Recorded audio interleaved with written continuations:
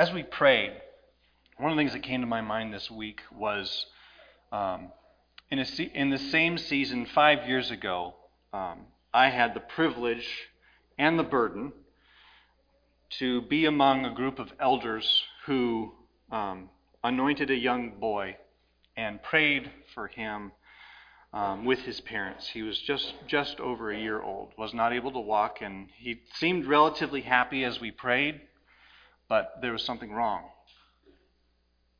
And he was born with holes in his heart, and that were not healing, and surgery could only help somewhat, and there continued to be complication after complication after complication.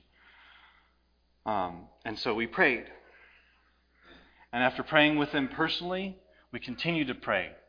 Shortly after that, they went to the Children's Hospital ICU, and we prayed as they went there, as he went to that hospital for the final time in early December, right around now, 5 years ago. And we, in the previous church I was part of, we celebrated Christmas in our church building, and while his family celebrated Christmas at the Children's Hospital. And a few days prior to that celebration, they had removed life support. It was either he was going to make it or he wouldn't.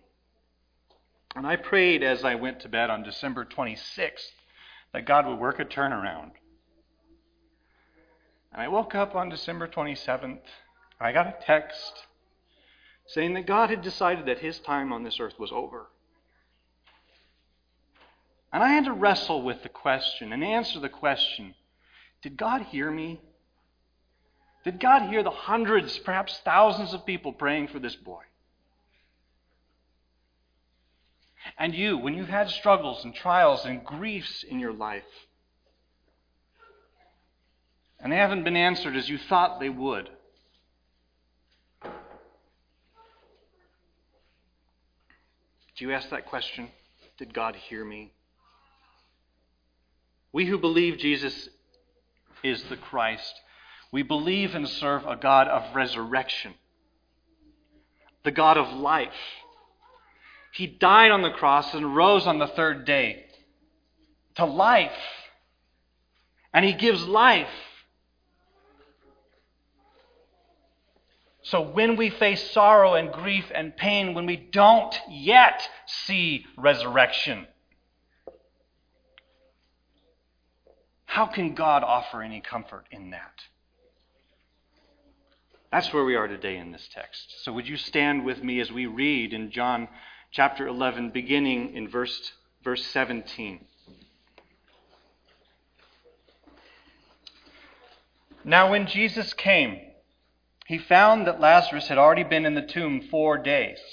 Bethany was near Jerusalem, about 2 miles off, and many of the Jews had come to Martha and Mary to console them concerning their brother. So when Martha heard that Jesus was coming, she went and met him, but Mary remained seated in the house. Martha said to Jesus, "Lord, if you had been here, my brother would not have died. But even now I know that whatever you ask from God, God will give you." Jesus said to her, "Your brother will rise again." Martha said to him, "I know that he will rise again in the resurrection on the last day." Jesus said to her, "I am the resurrection and the life. Whoever believes in me, though he die, yet shall he live. And everyone who lives and believes in me shall never die. Do you believe this?" She said to him, "Yes, Lord. I believe that you are the Christ, the Son of God who is coming into the world." When she had said this, she went and called her sister Mary, saying in private, "The teacher is here and is calling for you." And when she heard it, she rose quickly and went to him. Now Jesus had not yet come into the village, but was still in the place where Martha had met him. When the Jews who were with her in the house, consoling her, saw Mary rise and quickly go out, they followed her, supposing that she was going to the tomb to weep there. Now when Mary came to where Jesus was and saw him, she fell at his feet, saying, "Lord, if you had been here, my brother would not have died." When Jesus saw her weeping, and the Jews who had come with her also weeping, he was deeply moved in his spirit and greatly troubled. And he said, "Where have you laid him?" They said to him, "Lord, come and see." And Jesus wept. So the Jews said, "See how he loved him?" But some of them said, "Could not he who opened the eyes of the blind man also have kept this man from dying?" You have a seat. Remember where we are in this passage. Jesus is on his way to resurrection. And he's going to raise the man Lazarus as the sign of who he is and what he has come to do. But this text today is the picture of what needs to happen before resurrection.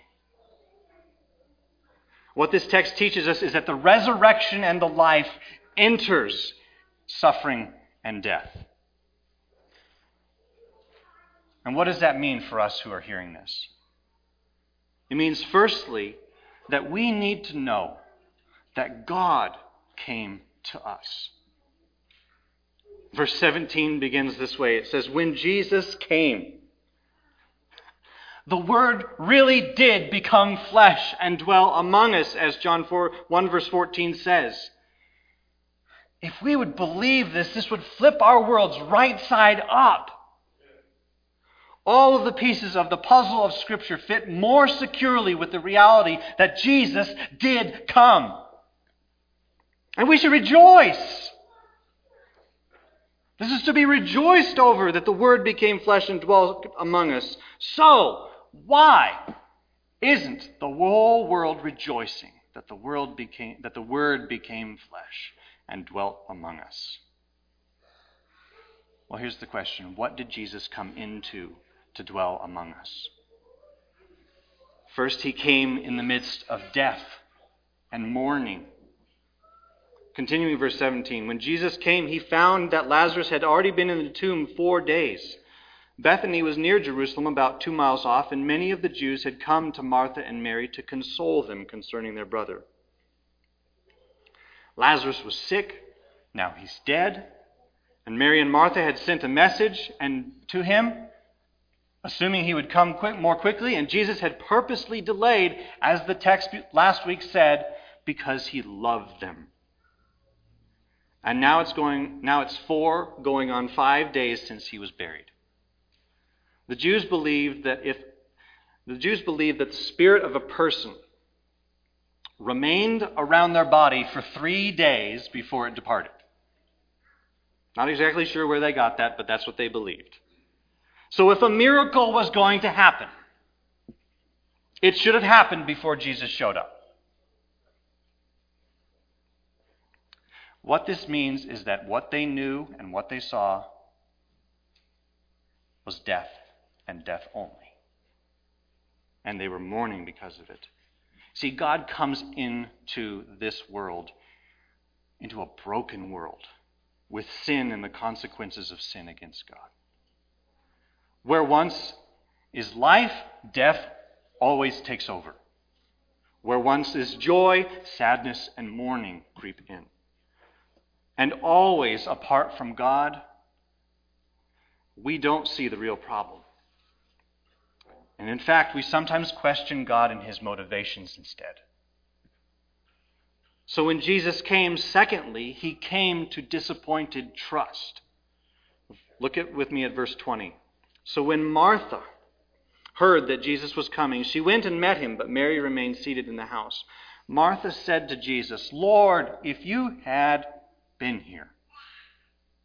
If only God had intervened. If only he had stopped them from pulling the trigger, from taking that first dose of drugs, from looking at that wicked website." This is where the world is. Where was God when?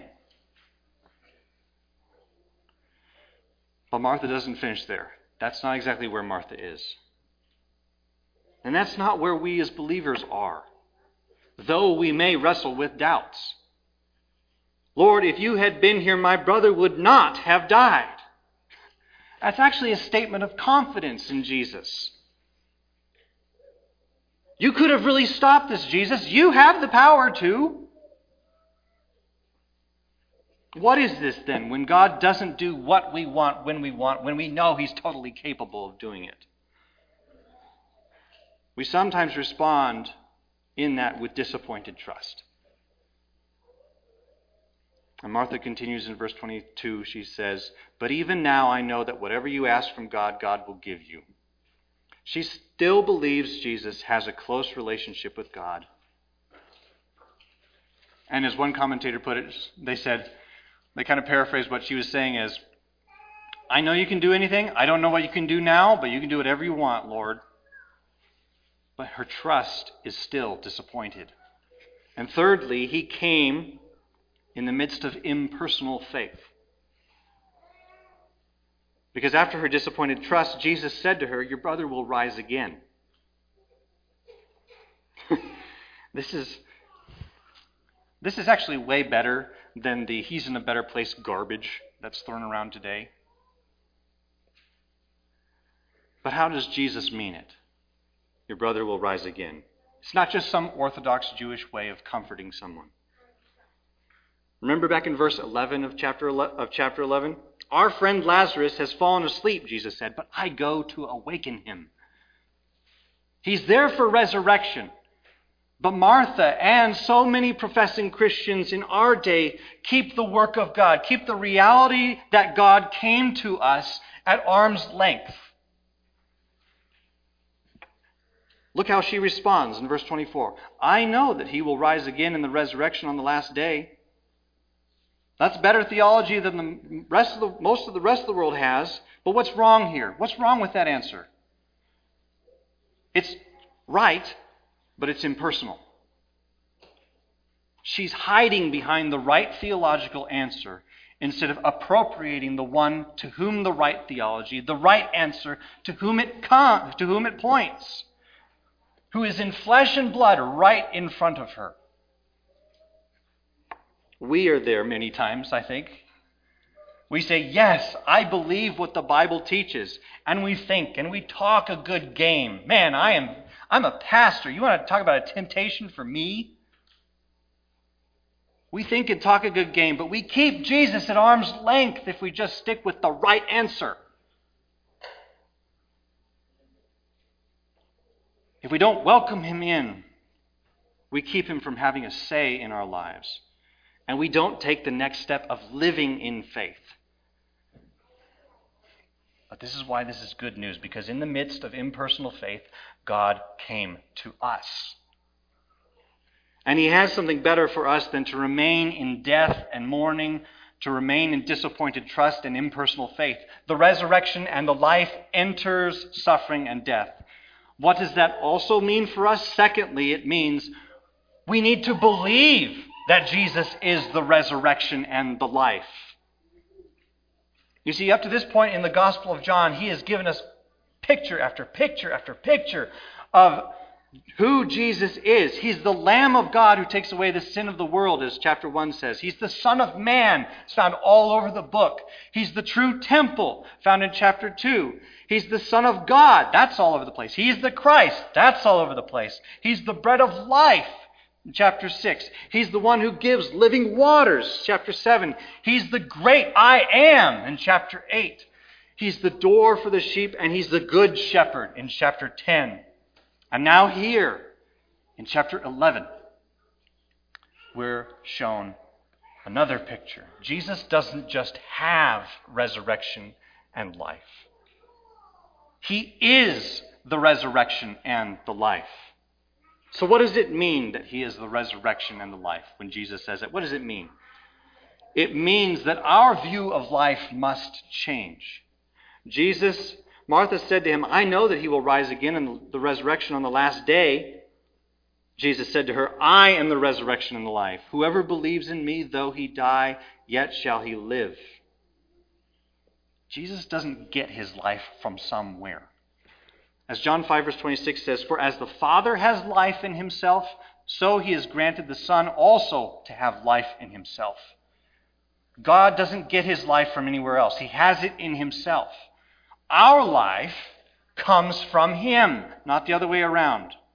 So this is one reason why rejecting God and staying in our sin is so terrible. We're rejecting the source of life if we don't believe. Resurrection on the last day means nothing if we don't know and believe Jesus. But if we do believe him, we may face physical death, like Lazarus, but we know and can trust that that's not the end of the story. Whoever believes in me, Jesus said, though he die, yet shall he live. Physical death does not have the final say. In Jesus, we have life that did not exist before. We really need to understand that what most people in this world think of as life is not really life at all. Why is that the case? Because any existence, any life that is apart from Jesus is actually death. And never has the comma and the words following it, yet shall he live. Apart from Jesus, those words don't exist. Our view of life must change because Jesus is the resurrection and the life. And secondly, it means that our view of forever must change. Whoever believes in me, Jesus said, though he die, yet shall he live. And everyone who lives and believes in me shall never die. What does this mean? It means that when we are born again, as Jesus said in John chapter 3, when we believe Jesus is the Christ, the Son of God, the resurrection and the life, we are made alive. We are spiritually resurrected, brought from spiritual death to spiritual life. That's the yet shall he live part. But he goes on and he says, everyone who lives, that is, who is spiritually alive and believes, and this is a state of continued believing. Whoever believes in me shall what? Never die. This means that we who trust Jesus are eternally alive now. And will be eternally alive eternally. And this is very important because Scripture teaches about what is called the second death. Jesus said in Luke chapter 12, verse 4 through 5, he says, I tell you, my friends, do not fear those who kill the body, and after that have nothing more that they can do. But I will warn you whom to fear. Fear him who, after he has killed, has authority to cast into hell. Yes, I tell you, fear him. And the revelation to John at the end of the Bible speaks of hell as the second death.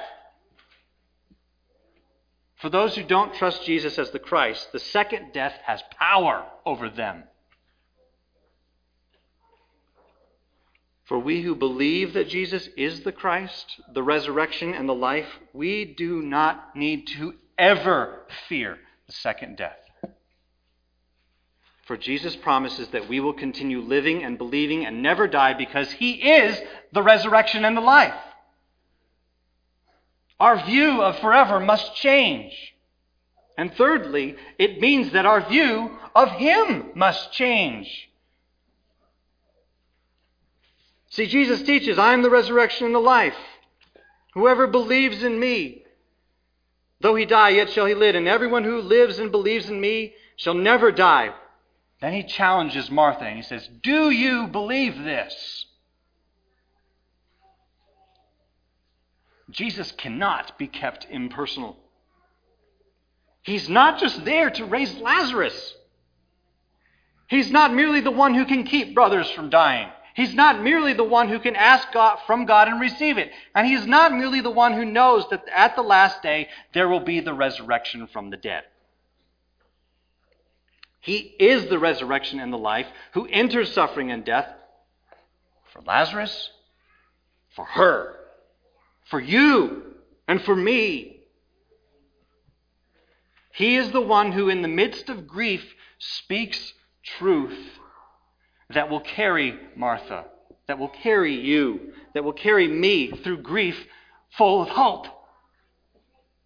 So may God cause our hearts to cry as Martha did, yes, Lord, I believe that you are the Christ, the Son of God who is coming into the world.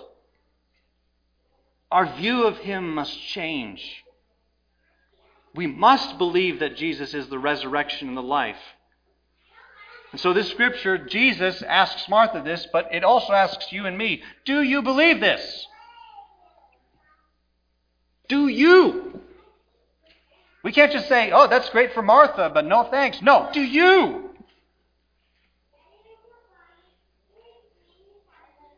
And do you see where Jesus brings this teaching? He brings it to Martha when almost everything in her world has gone belly up. Lazarus, the primary breadwinner in their house, got sick. Jesus didn't come on Martha's timetable. Lazarus is dead. Mary's a wreck, as we'll see in a moment. And Martha is grieving and having to be the head of the household, keeping everything together. So we must ask, why doesn't the good news of the resurrection and the life come at a better time?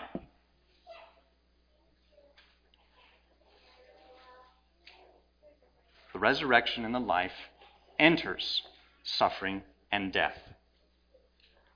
What precedes resurrection? Death. What precedes Lazarus coming forth? We'll look at, Lord willing, next week. Grief. What precedes Christ's resurrection from the dead? The cross. The ultimate form of suffering, where the Son of God became sin, who knew no sin, and was sacrificed to take away God's wrath for sin. That's why this passage is here before Jesus raises Lazarus. The message of the gospel doesn't come when the world is fixed, but when it is in desperate need of the resurrection and the life. Why? Because God so loved the world.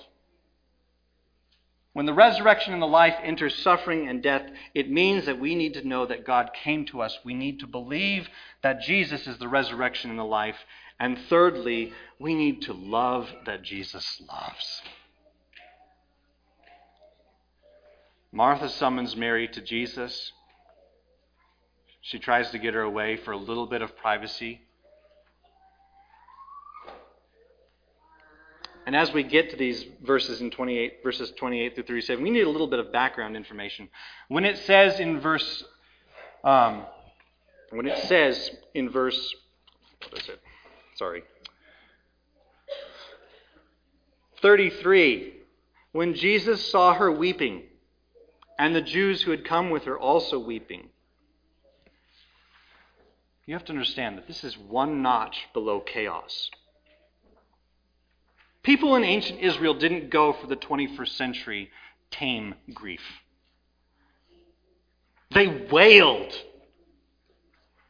They tore garments over tragedy. They threw dust all over themselves. And if the family wasn't well known, they had a custom that they were to hire professional mourners to join them. They don't hold back the tears. They don't try to get on with life just yet. They sit in it, in the blackness of the sorrow.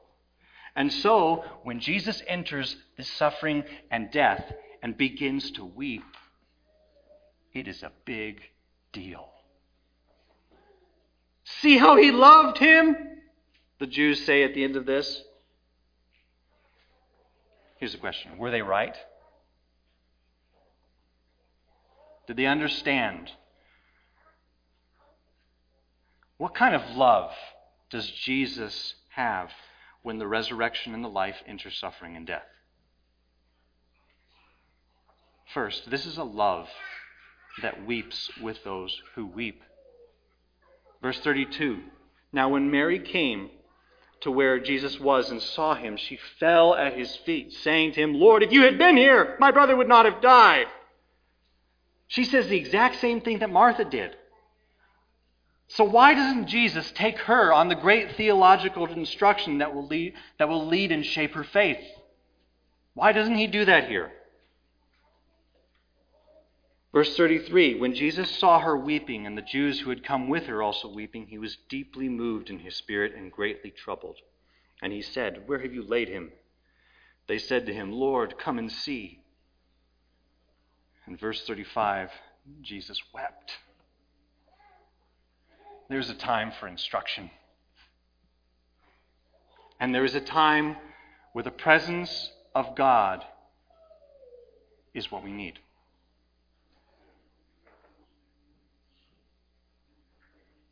But we do need to know this, that in this moment, we can know that He is one of us. Isaiah 53 verse 4 says, "Surely He has borne our griefs and carried our sorrows." And that's not simply poetic language to talk about sin against a holy God.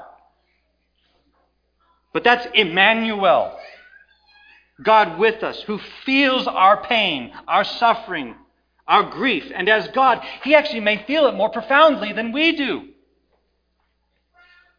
We do not have a God who comes to us and says, "You're crying about nothing. I'm about to raise Lazarus, and here you are just blubbering all over yourselves. Your suffering isn't real." That's not the God we worship. The God we worship has a love that weeps with those who weep.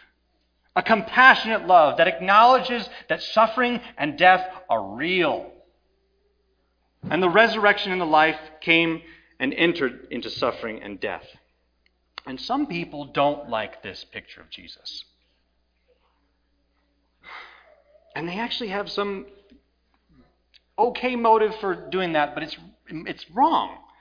They, in an effort to uphold Jesus' divinity, His being God, minimize Jesus' tears, as if emotions and emotional expression are beneath God in the flesh. Who do you think we received our ability to feel, our ability to emote, our ability to laugh, to cry, to be angry, to rejoice from? These are from God Himself. They are not inherently evil. We ought to understand how God emotionally acts and seek to follow His example. But there is more than just weeping with those who weep in this love. Secondly, this is a love that is angry about sin. Look at what it says before Jesus wept. Back in verse 33, when Jesus saw her weeping, and the Jews who had come with her also weeping, He was deeply moved and troubled in His spirit.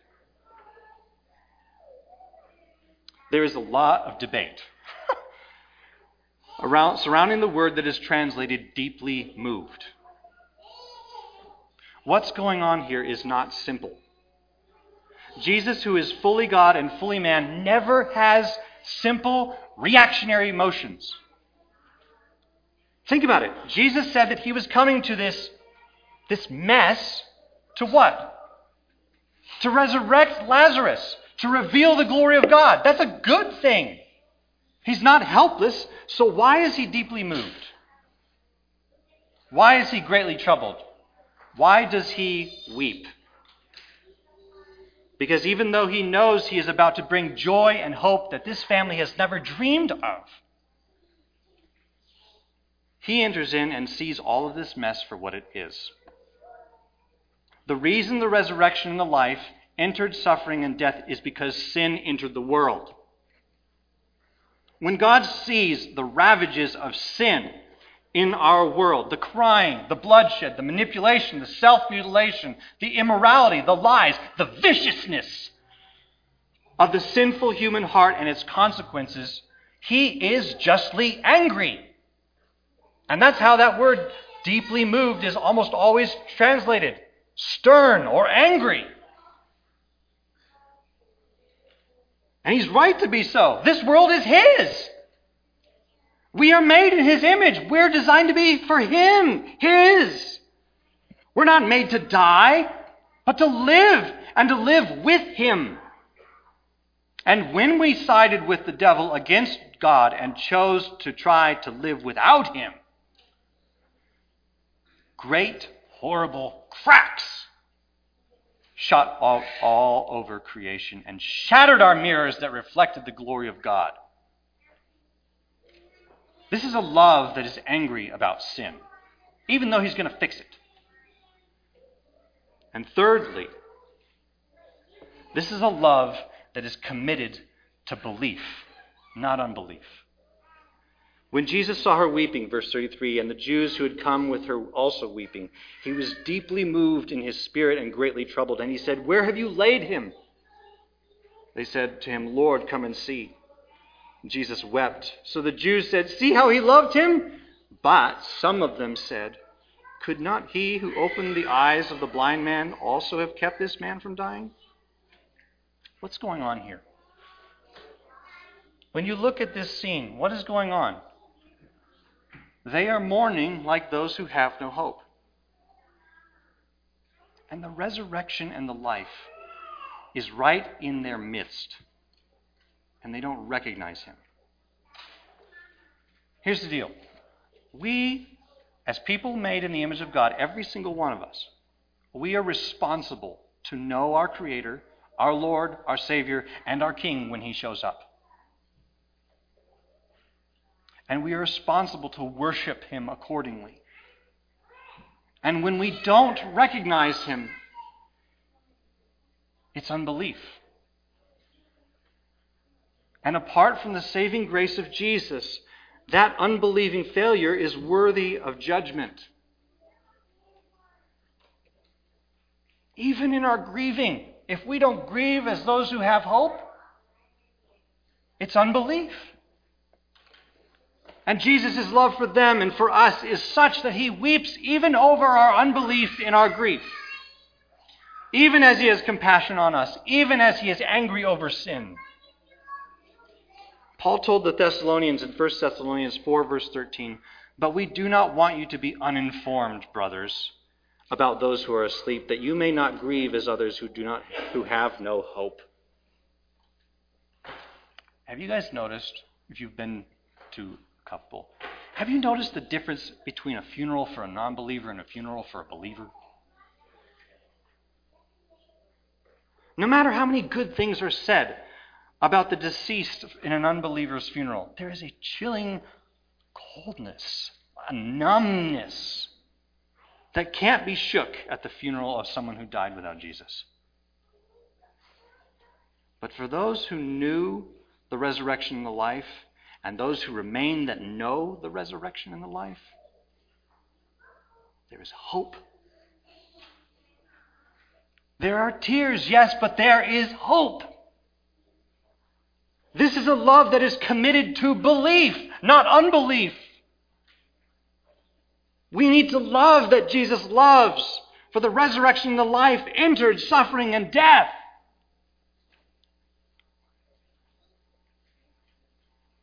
And I'm not going to say it's profound, but the day that I heard of that little boy's death, I wrote the following. As I wrestled through my grief, I said, what hope is there for that child now gone?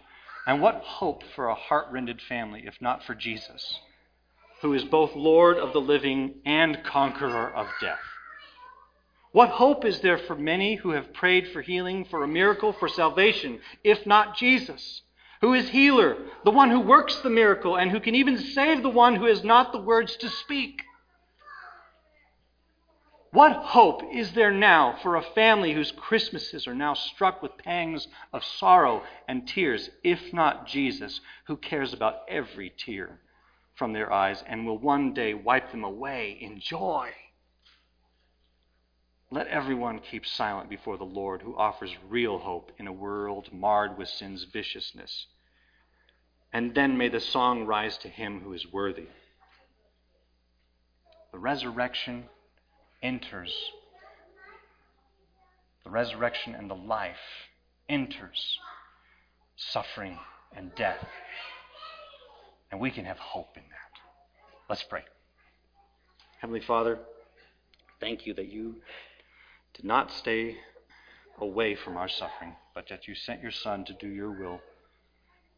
And Lord Jesus, we thank you that you became as one of us. You did not ignore our suffering, but you came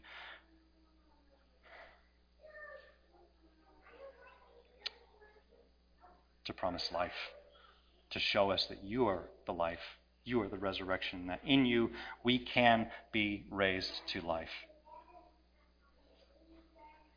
in one sense now, and in the fullest and completest sense when you come back.